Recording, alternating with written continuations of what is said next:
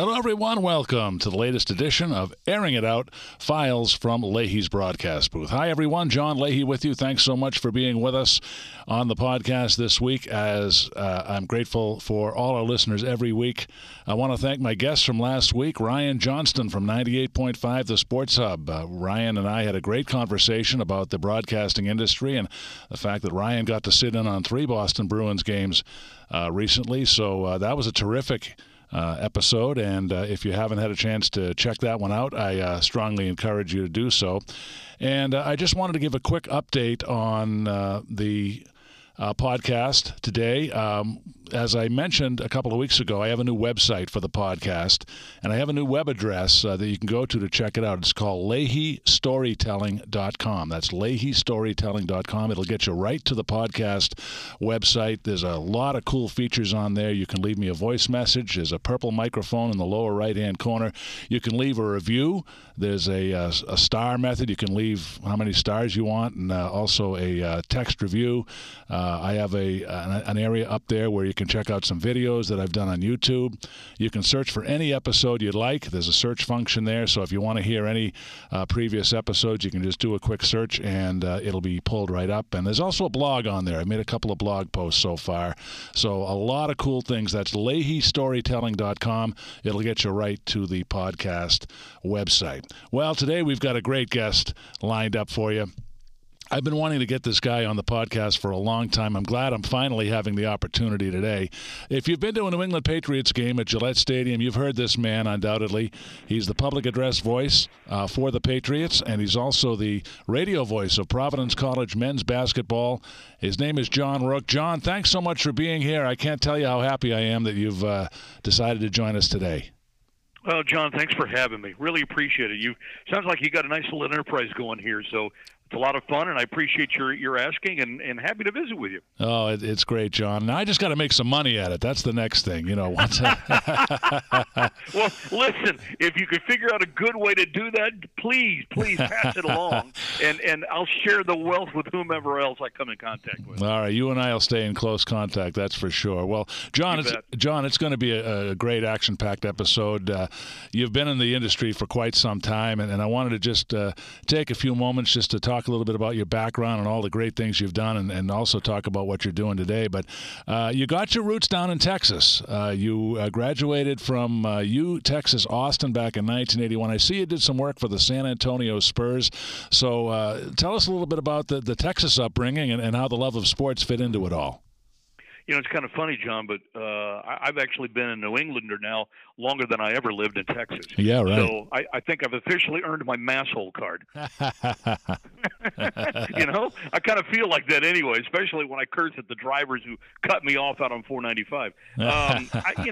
Here's the thing. I grew up, I think about as normally as anybody, really. You know, upper middle class, upbringing. I went to a big 6A high school in Fort Worth. I really kind of fell into what I've done for a career now for 45 years, almost by accident, largely because of an injury. I tore up my leg in high school playing basketball. Wow. And I desperately wanted to stay connected with my friends in school. I thought my life was over, at age 16.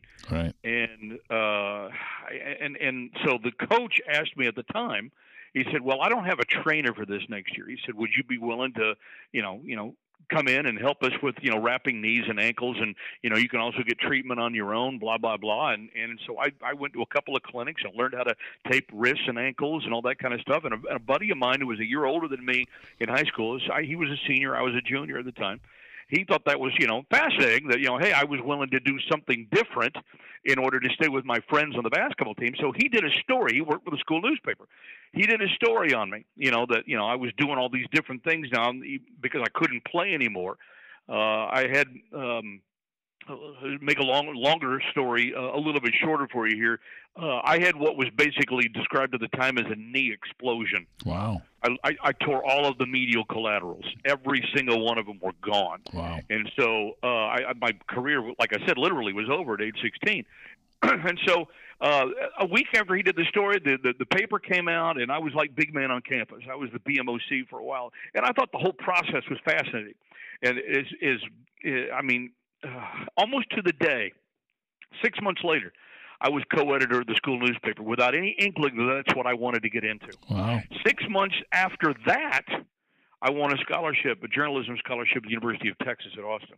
So that's how it literally started. I mean, and this is why I tell all of my college students and anybody who, is interested at all when we get into this kind of thing, I said, look, you never know when one door closes how many other doors can and will open for you. And so literally it was a closed door to a mediocre at best basketball career that opened up a now 45, 46, 47-year career, in journalism and broadcasting. And so I obviously I think it turned out extraordinarily well for me anyway. And I'm thrilled that I can kind of pay it forward now, since one of the things that I do now is teach college.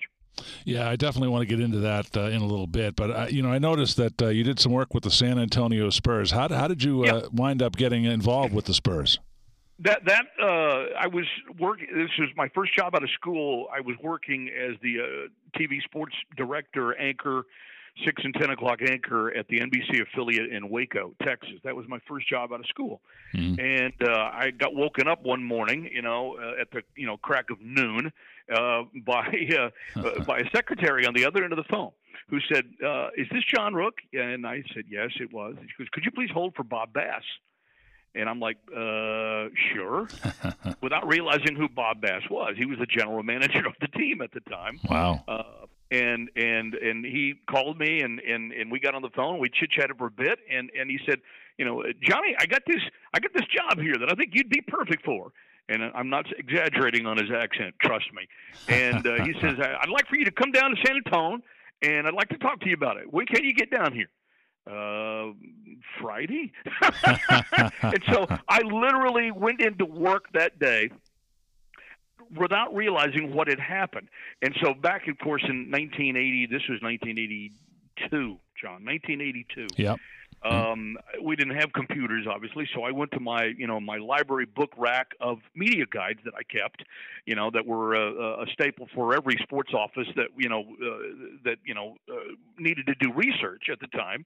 And I found my Spurs media guide, and I opened it up, and I went through it, and I said, "God, is this guy really still the GM, or is he really the GM of the Spurs? Did I imagine that? Did I dream that this morning in my stupor?" And I opened it up, and sure enough, there he was. And I'm just like, oh my God, I've got an interview with the Spurs on Friday. And so I did. I took the day off from work, and I went down and spoke to him. And it turns out that the guy who I had succeeded as the weekday sports guy in Waco had taken a job as a sports anchor in San Antonio. And he got the Spurs tried to hire him away, but he had just gotten there. Okay. And so he said, I couldn't take the job in good consciousness because I had just started working at the CBS affiliate in San Antonio. He said, "But I know a guy who I think would be perfect for what it is you're looking for." All right. And so he gave them my name, and so they called me, and that's how it started. And I spent my first year, basically almost the first year, in the television truck, learning the game and learning all the nuances and learning everything that was about television production until I got a knock on the door in the TV truck, and it just so happened that we were playing the Portland Trailblazers that night. And it was Wayne Witt, who was the PR director at the time. And he said, "Rookie, you have a tie?" And I'm like, "Not with me, Wayne. Why? What's up?" And he goes, "Well, I need you to grab a tie because you need to go on TV tonight." And I'm like, wow. "What?" And the play-by-play announcer, the TV play-by-play announcer, had been jogging around the old Hemisphere Arena where the Spurs played and dropped of a heart attack. Wow. Yeah, this is a true story. Now, I'm happy to say he survived, but I rushed back to my apartment. I grabbed a coat and a tie, and literally within 15 minutes of my returning to the arena, I was on the air on Portland television doing it. And I got through it so quickly that the Spurs realized that maybe because hey, right place, right time, breaks happen for everybody in this business, as you well know, John. Yeah. They moved me into the TV play-by-play booth because of that audition that I had there with Portland, and that's how it kind of started. And I did that for 2 or 3 years until I left the Spurs because they decided to downsize, went to a simulcast, and I hooked on then with the ABC affiliate in San Antonio, who had the contract to do the Spurs over-the-air television games. So I started doing Spurs games for them in addition to anchoring sports for them. So it turned out pretty well all the way around. Wow, that's fantastic. Now, you made the transition from Texas. You came up here. What drew you to New England, and how big of a culture change was it coming from Texas up here? Oh, the culture change was huge, but I had an agent at the time who supported me and got me helped me get my job in San Antonio at the TV station after I'd left the Spurs. That's when I decided to find an agent to see if I could get somebody to help me, and found one with the William Morris Agency in New York at the time, and he said, look, I realize that Providence is probably more of a lateral move, and it really was at the time. It was slightly a bigger move, but since then, San Antonio's passed Providence in the market rankings. But he said, the reason I'd like for you to consider this job, he said, because you get back to doing more regular play-by-play, which is something I know that you want to do. Yeah. And so the idea was that I was going to come up and work for WPRI in Providence, which I did do. Right. But I would also work for what was then known as the Big East Television Network, which is what Dave Gavitt started when he started the Big East, and Dave was still doing the games, and they needed another play-by-play voice at the time, and so that's what I came up here originally to do. I took the job at Channel 12 in Providence, and then to go to work for Big East television, and then before the season came around, the radio job of the Friars came open. Yeah. And so I just figured on a whim, you know what? The job wasn't even officially posted. This is how it really happened. And I saw a newspaper item in the Providence Journal that the station was changing hands, or at least the contract was changing hands from one station to another. And of course, knowing at that time that, I said, well, sometimes that does mean that the guys aren't coming back. Gary Cohen was my predecessor. He's now the, TV voice on the Yes Network for the Mets. Oh, yeah. And, right. Yeah. and he'd only had the Friar job for a year, and he was the voice of the Pawtucket Red Sox at the time. And I sent, and he had literally, like, within a day of that article appearing in the newspaper that the station was changing, the rights were changing, he had just accepted a job to go to work with the legendary Bob Murphy with the Mets. Oh, yeah. To do Mets radio. Yeah. And so I sent a tape anyway. I sent a cassette tape of the night that I called George Gervin's 25,000th NBA point. Yeah, the Iceman, right. Yeah, right. the Iceman. Yeah. And sure enough, they called me back a day later and said, we should talk. And so then I had to get in touch with Gary because I didn't want him to think that, anything amiss had happened, that I was stealing something from him. And he was, and obviously Gary went on to do St. John's, and now he's the radio voice of, the Seton Hall Pirates in addition to doing the Mets now. So Gary's had a wonderful career, but it just kind of fell in the right place. They told me that they were going to make a change anyway because they wanted to hire someone of their own doing. And they thought that the mix of me being on TV would be great cross-promotional, capability for both broadcast entities. And it turned out okay for a year or two until, my bosses in TV land decided they didn't want to pay me as much money anymore, right. So they didn't give me any choice. And as you know, that's how the business goes. But that's really how it kind of all came to pass. Well, I'll never forget the night that I got a phone call asking me to fill in for Maine, the Maine basketball ball club, the Maine Black Bears. They were playing down at the Dunkin' Donuts Center in Providence, and I don't know if you remember this, but I do because it was the night before my birthday. They asked me to go down there and fill in on Maine radio, and I was nervous because I'd never done basketball at that level before, and after figuring out the equipment, getting it all set up, I got through the game. And I remember talking to you after the game, and you were so supporting and so encouraging, and I'll never forget that. So that's one cool thing I have on my resume, doing a basketball game at the Dunkin' Donuts Center, which you do all the time. Well, I remember that very well, and honestly, I would tell you, and I would tell anybody who gets an opportunity to do it is, it's just calling a basketball game at that level is just like calling a game at any level. Right. I mean, and I've done it. I've done it in the NBA. I've done it, in Division I. I've done it for Division II, Division. I've done it JUCO, high school. I've done it at all the levels, and there's no difference. If you treat everything as that game being the moment, then your audience is going to pick up on that, and you're going to do a service to the kids and the coaches who are participating, or the students and the coaches who are participating in that game. You're going to do them the proper service that you should be doing for that game. I mean, I realize not everything can be NBA Finals Game 7, right? But at the same time, put some heart and soul into it. Show people what you're made of. Do the due diligence, do the studying, learn how to pronounce, and just call the game. Yeah. Just put blinders on and call the game. It doesn't matter what level. And if you just go into it realizing that, hey, it's still just the game, and we're still putting the ball in the hoop, and the team that puts the ball in the hoop more often than the other team is the team that wins, you're going to be just fine. And I've kind of subscribed to that theory my entire life, and been very, very fortunate and lucky to be in a lot of the positions that I've been in, John.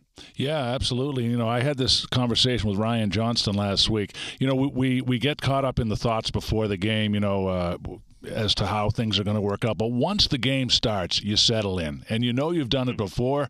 And same thing with me. I'm a hockey guy. I've done hockey from high school, of course, up to Division I, which is what I do now. And I think we all have that kind of feeling as broadcasters that there's that certain level of anxiety when you're before the game, like before the pregame show and all. But once that game starts, if you love what you're doing, it's going to shine through. No question. I think that's the key to it all. You've got to love what you do. You've got to enjoy it. You've got to be a fan. Now, there's a difference between, a fan and a professional doing that, because, frankly, the fan doesn't realize, to me anyway, the fan doesn't really realize, the hard work that goes into preparing.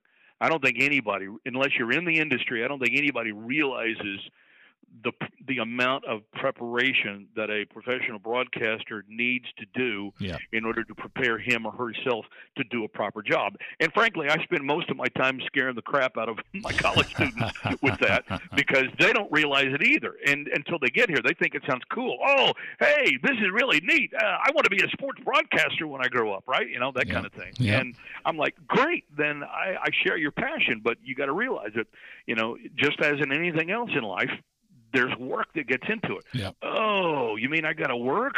Yeah, you kind of do. Yeah. And when they learn that, that's kind of where you separate the wheat from the chaff, Absolutely. You learn who wants to do it, and you learn, who can be adept at it, and you want to help those that clearly look like they can help themselves. Absolutely. Well, I wanted to touch on your work with the Pawtucket Red Sox. You wound up in Pawtucket in 1992, which was 3 years after you started the Providence job. I know you did some work on Nesson for the Paw Sox, but you talk about baseball, and I talked with Ryan about this last week. But it is so much of a different animal, isn't it? It's a daily sport. It's a grind. You really have to really love what you're doing to do baseball. So if you could just touch on your Pawtucket times. Well, first of all, and this as well as anybody, there's no greater feeling, I don't think, in the sports broadcasting world than when you get to the ballpark for work every day. Oh, yeah. And you see that big field, that big emerald field, that opens up before you, and you get to, you smell the clean cut grass, and you're hearing, and you're smelling the popcorn, popping, the concession stands, and you're like, oh man, I get to go to work and I get paid for this today. Yeah, right. Are you nuts? Right. That's one of the all-time great feelings ever. And I was the very first number 2 guy that the Paw Sox ever hired, because until I came along in '92. They were strictly a one-man booth, and it had always been a one-man booth. And then I had just left my job at Channel 12, or they rather left me, and I was looking for things to do and pick up, and I actually was very, very close to leaving Providence at the time. I was very close to. I had a couple of job opportunities, I recall. One was in Boston, and I had another one potentially go back and move back home to Texas to go with that one. And I mentioned it, I think, to I can't remember, it was Bill Wanless, who's still with the Woo Sox now, as their yeah. PR guy. Yep. And I know, I can't remember if it was him or if it was somebody else. At any rate, word got to Ben Mondor, who obviously the late owner of the Paw Sox at the time. Yep. And so he and Mike Tamburo called me in and asked me if I'd be interested in doing some of the radio. And I said, well, sure. What's the deal? He said, well, Jack LaFave was the radio guy at the time. And he said, we've been thinking about trying to, increase the listenership and try to expand our audience and do some things here. So we thought, since you were, on TV here and blah, blah, blah, that, that people might recognize your voice, and this might give our broadcasts a little bit of a goose and our marketing efforts a little bit of a push. And I said, what do you want me to do? And they said, well, we'd like for you to sit in and you can do the broadcast. You can do color with Jack, and then he'll give you 3 innings of play-by-play to do for the home games. And so we did the home games to start out because I was a young single father at the time, and I wanted to still make sure that I wasn't traveling away from my kids at the time. But I did do some select road games, and then they made the playoffs that year, and I ended up going on the road with the team in the playoffs, which turned out to be great. But that's how it all started. I mean, and so they created the position, and of course the Paw Sox, as you know, have been now Woo Sox have been instrumental in starting the careers of broadcasters, major league broadcasters, left and right, all up and down, the roster, really, where they still have a lot of Pawtucket alumni. Don Orsillo is one of the most famous, of their alumni, and I was flabbergasted at the time that I got to spend there, but I got to do 2 years on the radio. And then they came to me and told me that they were going to do as part of the improved, I guess, marketing efforts that they were in and trying to, broadcast and try to get them known. They had signed a deal with Nesson to carry, I don't know, 15, 20 games, whatever it was, on TV. Yep. This was back in like 94. I want to say 94. It was the strike year, 94. Right, That's right. how it started. Yep. And so they were, in essence, looking for product. And so the Paw Sox got on TV that way. That's how they started. And so I moved over from the radio booth to do television, and I could do, no word of a lie, John, I could do 20 games on television for Nesson for the same money I could do my radio job for. Wow. And so I said, well, that's a no-brainer. I'll go do, that way I'd have time to market myself and go do other things. And that's literally how my career in New England started. I started, I like to tell everybody I'd been unemployed for about 18 years, but really that wasn't it at all. I learned how to outsource, and I learned how to be a full-time professional contract employee. And I did it for nearly 2 full decades. Mm-hmm. But that's how it started. So I moved over to Nesson on TV, and then, of course, my TV stuff on Nesson allowed me to do their sports desk show, and I did, some college football for them at the time, and then I started doing some freelance radio, and that's how I got an opportunity to start working in other TV markets. I started freelancing in Boston.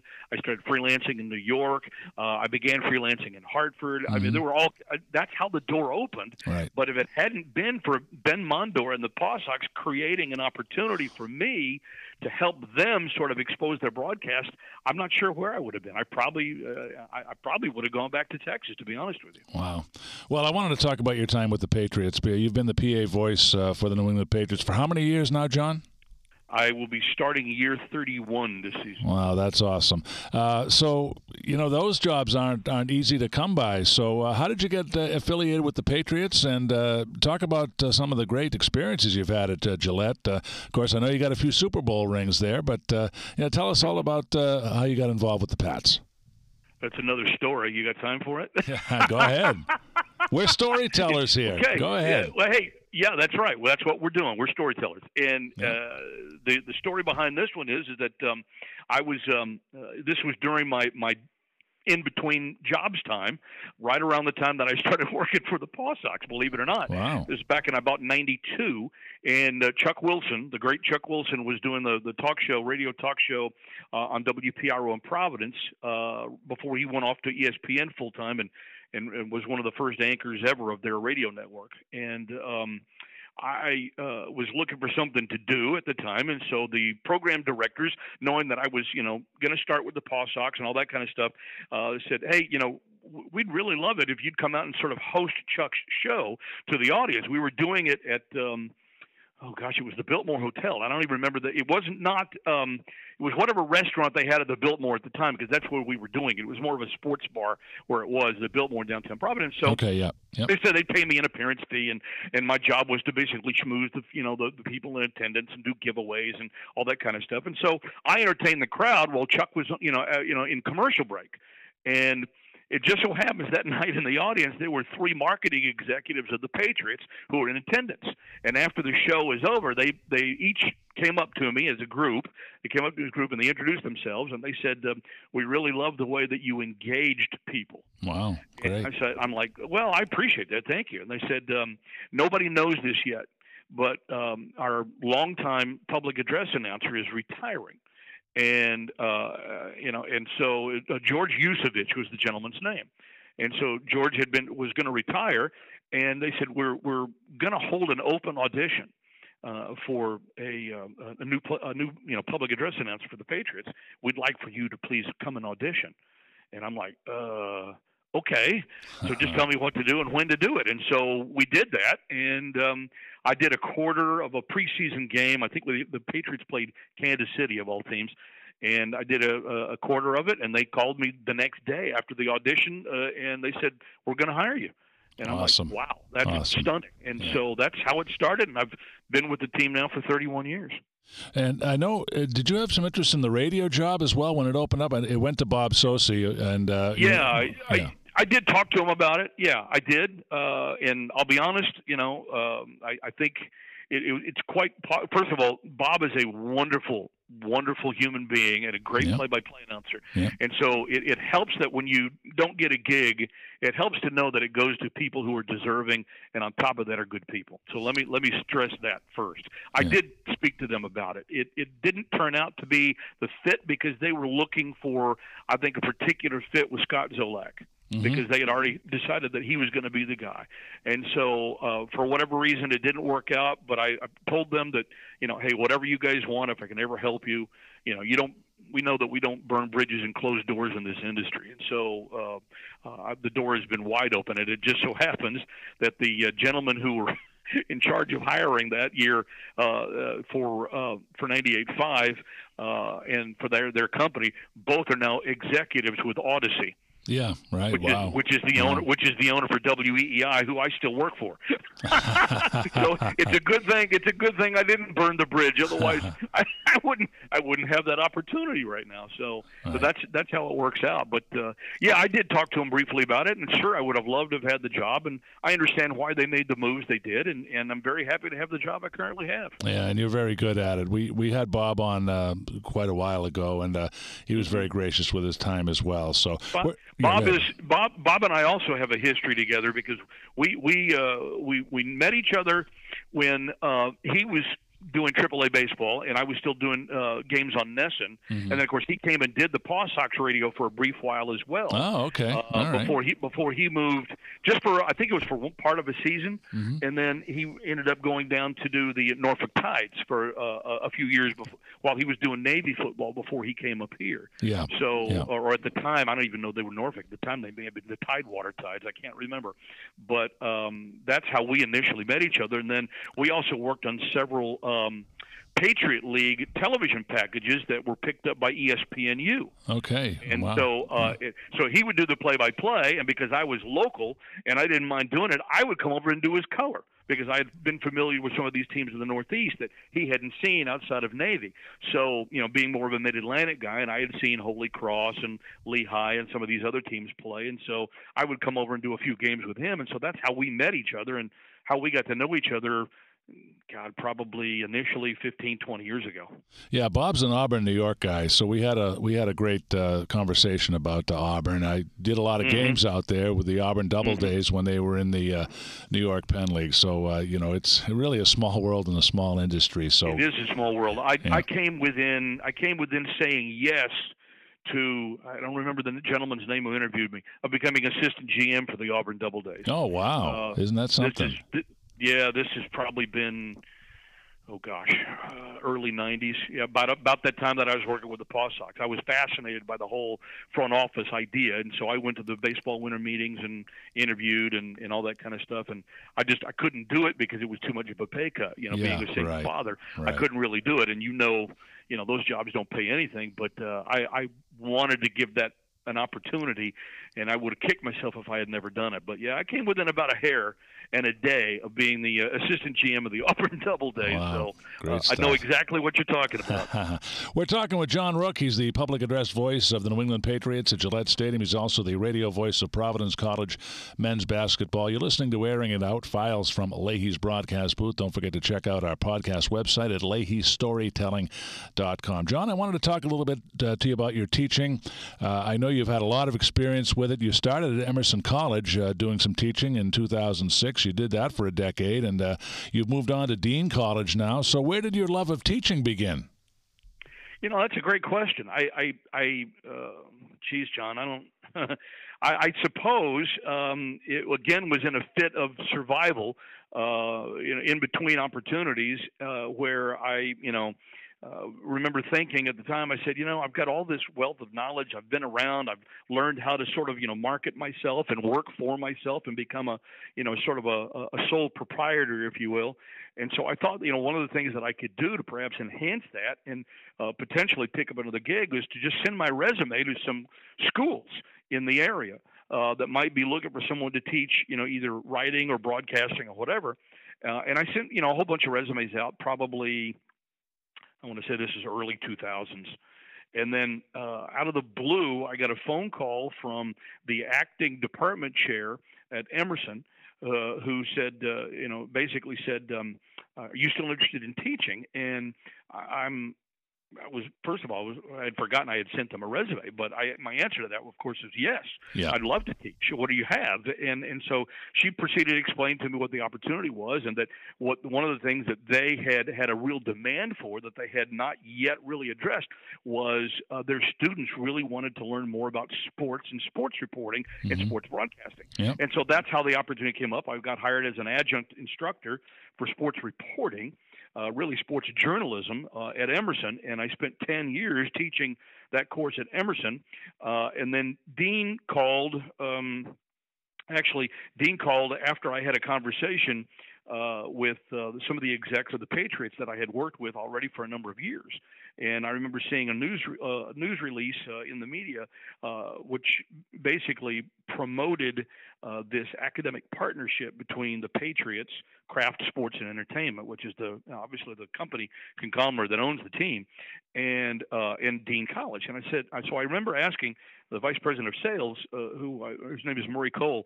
I asked Murray during one of our chance meetings, at Gillette. I said, "What's this deal that you guys got going on with Dean?" And he started telling me about it, and he stops and he goes, "You'd be good for that." All right. And I was like, "I'd be good for what?" I really didn't know what it was. And so he told me what they thought it would be. And so within a week, I had an interview with the president of Dean College, Dr. Paula Rooney, who's just announced her retirement, and she's been a dean for 27 years. And so they described to me what it was they're looking for, and I thought that I could help them, especially since they had a burgeoning communications department, and they were looking to grow that as well. It couldn't have been a better fit, John. It really couldn't have been. Right. And so when I came on a dean, they didn't even have a bachelor's degree in communications. It was an associate's degree because, as you're probably familiar, Dean until 1994 was a junior college. Oh, yeah. And then in 1994, it became a full 4-year institution, dropped the junior from its name. And so it's been Dean College now for, almost 30 years.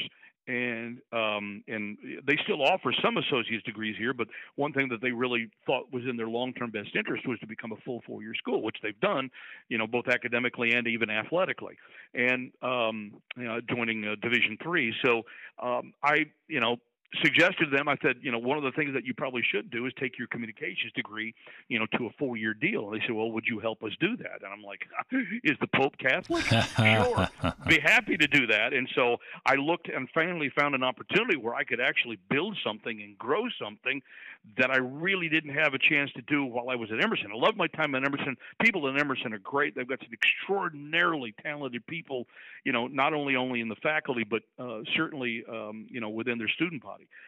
But I wanted a chance to sort of carve my own niche, as a lot of people do in this industry, and I couldn't have found a better opportunity than a dean. I've been here for 7 years as their director of their Center for Business, Entertainment, and Sport Management. And that job largely is to create academic partnerships with professional entities to give our students here not only the opportunity to potentially intern with these businesses, but also invite these professionals into our classrooms to teach our students and give them practical, hands-on, roll-up-your-sleeves type of experience. And it's been very successful. We've got over a dozen partners that we work with now. When the Patriots and the Revolution were really the first two that came aboard, and part of my job has been to expand that. And so that's kind of what we work on now and what I do now. In addition to all of my full-time teaching schedule here as a communications professor, we launched a Bachelor of Arts in Sports Broadcasting degree. Awesome. And so we've started that, and I'm proud to say we're the smallest school in the country that offers a degree of that type. And part of that is because I kind of oversee the program, and I've got the time and the due diligence in order to be able to do that. And so we can offer on a small school level what schools like Syracuse and Northwestern and Missouri and Arizona State and Florida State and some of the bigger schools around the country, what they can offer largely at a larger level. Even Marist I know has their sports journalism center, which is well known, and we can be very competitive with that because we've only got 1,200 students here. But we've got our own campus radio station. We've got our own digital media arts center, television studio. Plus all the internship opportunities that we have with professional, not only teams, but radio stations, television stations. And of course, as you well know, in this digital age, John, everybody, every business, and almost every walk of life has a need for some kind of digital media expert. Yep. Because websites need digital content. They need podcasts. They need video. They need all this stuff. And so we train our graduates, and we built our communications program here where you can get a 4-year degree in communication sciences, and you can get a 4-year degree here in sports broadcasting if that's what you choose to do. And we've kind of made them interchangeable to where if you come here, you learn to do everything, so you're equipped to do everything when you graduate. Because that's the kind of person that gets hired today, as you well know, in this industry. Somebody can do a little bit of this, a little bit of that, jack of all trades. And then hopefully at some point in time you get a chance to become a master of one somewhere on down the line. So that's kind of what we do here. That's been our goal here, and we continue to grow this program, and it's been very successful thus far. Well, that's great. And I'm curious, does Robert Kraft have any involvement with what you're doing there? I know that you're closely involved with the Patriots. Was there any connection there between he and you as you got this going? Oh, sure. And he's coming and he's been a speaker, and Jonathan's been a speaker, for us from time to time when we have, major events to hold. We try not to lean on him too much because he obviously is, man's 80 years old and he's got other things on his mind. He's got other issues like running an NFL team on his mind, as well as a multi-billion-dollar, paper company. But at the same time, Mr. Kraft has been extraordinarily helpful in helping us, sort of develop this. And then our partnership with the Patriots have really done a superb job in allowing us, a marketing arm, if you will. So we use some of their marketing strength to help promote our program and get it out there. And so, if you drive up and down Route 1 outside the stadium, we've got a big billboard up out there that, talks about what we do and how we do it. And we're included in all of their in-stadium promotions and things along those lines. So it's a tremendous opportunity for a small school to get known on a major professional level. And we were the very first school in the country to have an academic partnership with a National Football League team. There are, I believe, now 10 such partnerships in around the NFL and the academic world. But we were the first to get it started and to go to the lengths that we've gone to with it. And the Patriots have been extraordinarily supportive along the way, because I think they realize what our mission is and what their mission is, and hey, they we have interns over there every semester, and they want to end up being able to have a hand in hiring their eventual employees, and they thought it would be a great fit, especially since we're close to them in proximity, and so that's kind of how the whole thing got started. Great stuff. Well, before I let you go, John, I got to ask you about your work as an independent broadcast contractor. You've been doing that for quite some time, since 1991. You do voiceover work and other professional voice services for, I guess, individuals and companies. Tell us a little bit about that, and also please feel free to promote that as well. Well, I appreciate your asking. I haven't had as much time to work in that kind of realm just because of my full-time job at Dean, but one of the things that I've loved to do is to do commercial work, and so I will still seek it out from time to time if I have the opportunity, or if someone contacts me and says, "Hey, I've been thinking about doing a campaign, yada yada, and I need somebody that's upbeat and energetic and what have you, and would you be willing to take it on?" And so, sure, I do that. I still do some imaging to this day for the Revolution, just because I did the Revolution public address for 20 years, and I had to give that job up a couple of years ago. So Mike Riley, as Sarge on 98.5, they gave the job to him, and Mike's such a good kid, and he's very energetic, enthusiastic about it. So it was good to see the gig go to someone who is so deserving like that. But I still do a lot of their radio imaging for them, and just because I'm around the stadium so often, I'm sure it makes it easy. But I'll do that, and I'll pick up an occasional speaking gig every now and then for groups, entities, Kiwanis, Lions clubs, things along those lines. To talk about not only the business and the teams that I work for, but things like leadership and opportunity and the general like a mini TED Talk, if you will. And then I will go and speak to other schools. I do a lot do a lot of recruiting for Dean as well, because as a small private school, recruiting is our lifeblood, just like it is for private schools, obviously. The athletic teams, and so I do a lot of that for them as well. And then it's just part of the routine. I just kind of shovel it all in as well as I can, and fit in whatever I can, John, to kind of continue to keep not only the name out there, but the brand involved. And like I said, I don't do as much of that as I did before I started at Dean, because that was a part of my my year-round working for myself. I had literally 7, 8, 9, 10 clients that I would work for at various points in the year, but it was enough to keep me going 12 months out of the year. And until I began working full-time at Dean in 2015.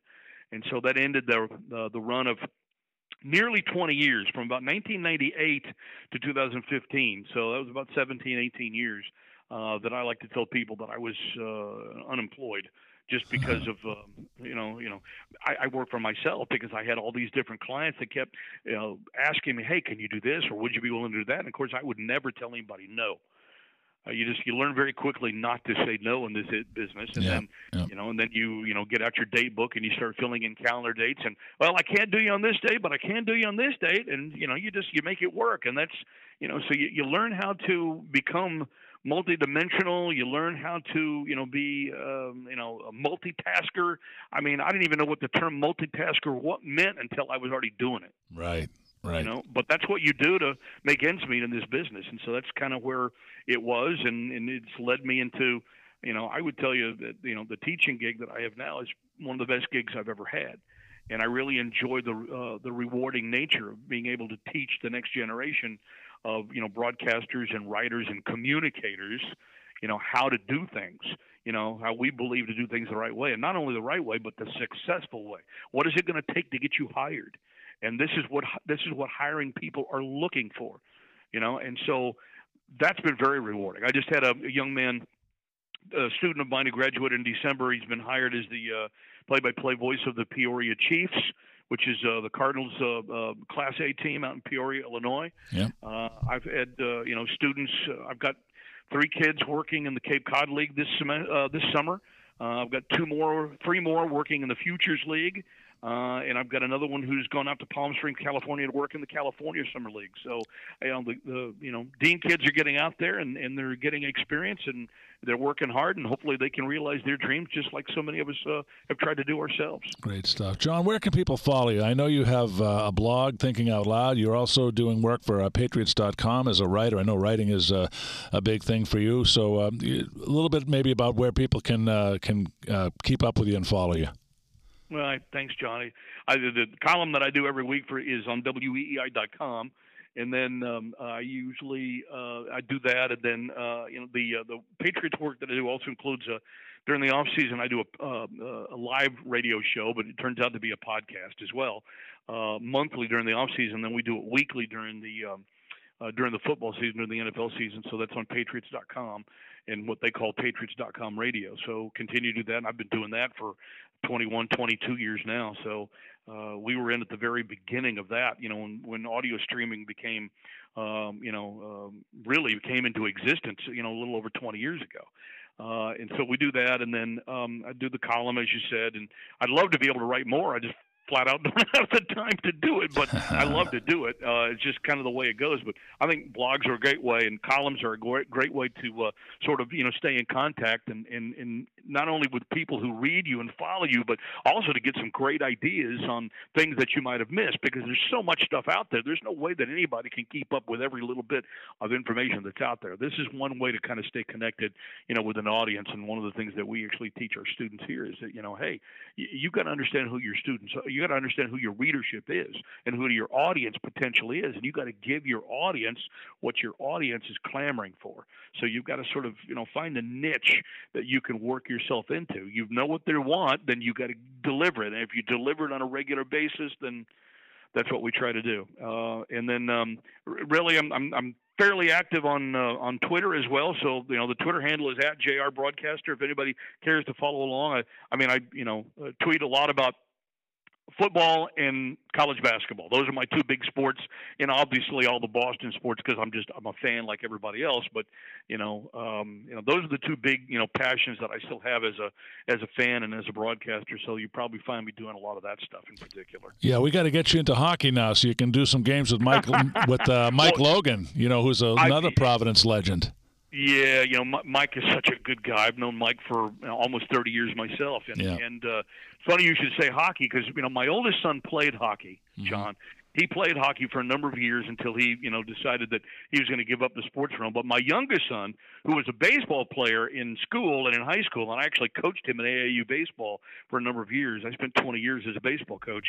My youngest son is the play-by-play voice of the Providence Bruins. Yes, I remember Austin, right? I remember hearing about that, yeah.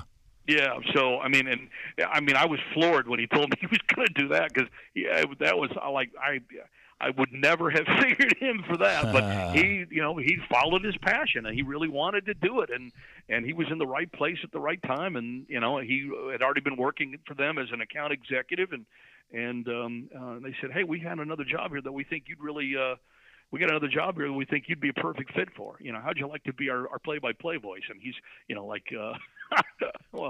it's falling all over himself for that opportunity. But he didn't shy away from it. He embraced it. And he does a pretty good job with it. So that's all it'll happen. So I do have a hockey connection. I do follow the Bruins and their lower level quite a bit, just because of my son's involvement. Great stuff. Hey, one last thing as well. The Tampa Bay Buccaneers were here this past season. What was that experience like, having Brady come back? Real quick. Weird, just weird, eerie. Yeah. It was just bizarre. I kept feeling like I was in a TV episode of the old Twilight Zone show, because Tom Brady, who we, fell in love with, and rightfully so, and now he's here, flinging it for another team. It was just bizarre. Absolutely. But I'm like so many other people, John. I root for laundry. All right. It's great, when individuals, go on and have success when they move on, but when they move on and they're rooting and they're playing against my team and my team's colors, I'm sorry, I don't have much time for you. I want my team to still win. Right. And so I root for laundry. And I think there are a lot of people that are like that. I think Tom Brady is one of the exceptions to the rule because I think there are a lot of people that love Tom Brady because of what he delivered. Yep. But let's also remember that Tom didn't do it by himself. Right. And if you love Tom Brady because, well, we wouldn't have had 6 Super Bowls around here if it weren't for Tom Brady, that's bull. Right. That's absolute bull, and that's doing a disservice to every other player that came through here during that that dynastic era. And so I'm very grateful for Tom because there's no question he's extraordinary, and he'll go down as the greatest to have ever played the game at his position. But he wasn't the only one that was responsible for that. Absolutely. Well, John, we're looking forward to the upcoming Patriots season. I can't thank you enough for being here today. Boy, what a great show, what a great episode. I knew it was going to be great even before we even uttered one word. You and I have known each other for a while, and you've been a great friend, and I appreciate all you do, and again, your willingness to come on. Our audience is going to love it, and again, thanks so much for being here. John, it's my pleasure. I'm happy to help you out at any time. It's good to be with you, and it's great to see you doing this stuff. This is awesome, and I'm happy to be part of it. Thanks, John. We appreciate it. All right, we invite you to be with us again next week. We'll have another episode. We record on Tuesdays. We publish on Wednesdays. Check out the podcast website once again at LeahyStorytelling.com, and that'll give you a pretty good idea of what we do here. So thanks to my special guest, John Rooke. I'm John Leahy. You've been listening to Airing It Out, Files from Leahy's broadcast booth, and we'll talk to you next week.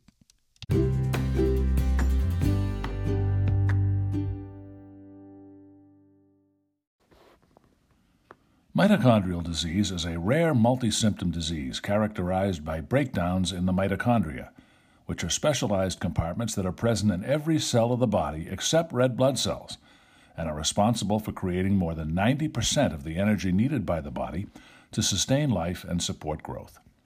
A disease most commonly associated with children, currently there is no cure, just management of symptoms. Hugs for Mito, Inc. is mitochondrial disease, rare disease advocacy, awareness, fundraising for research trials, and hopefully a cure. To learn more, please visit hugsformito.org.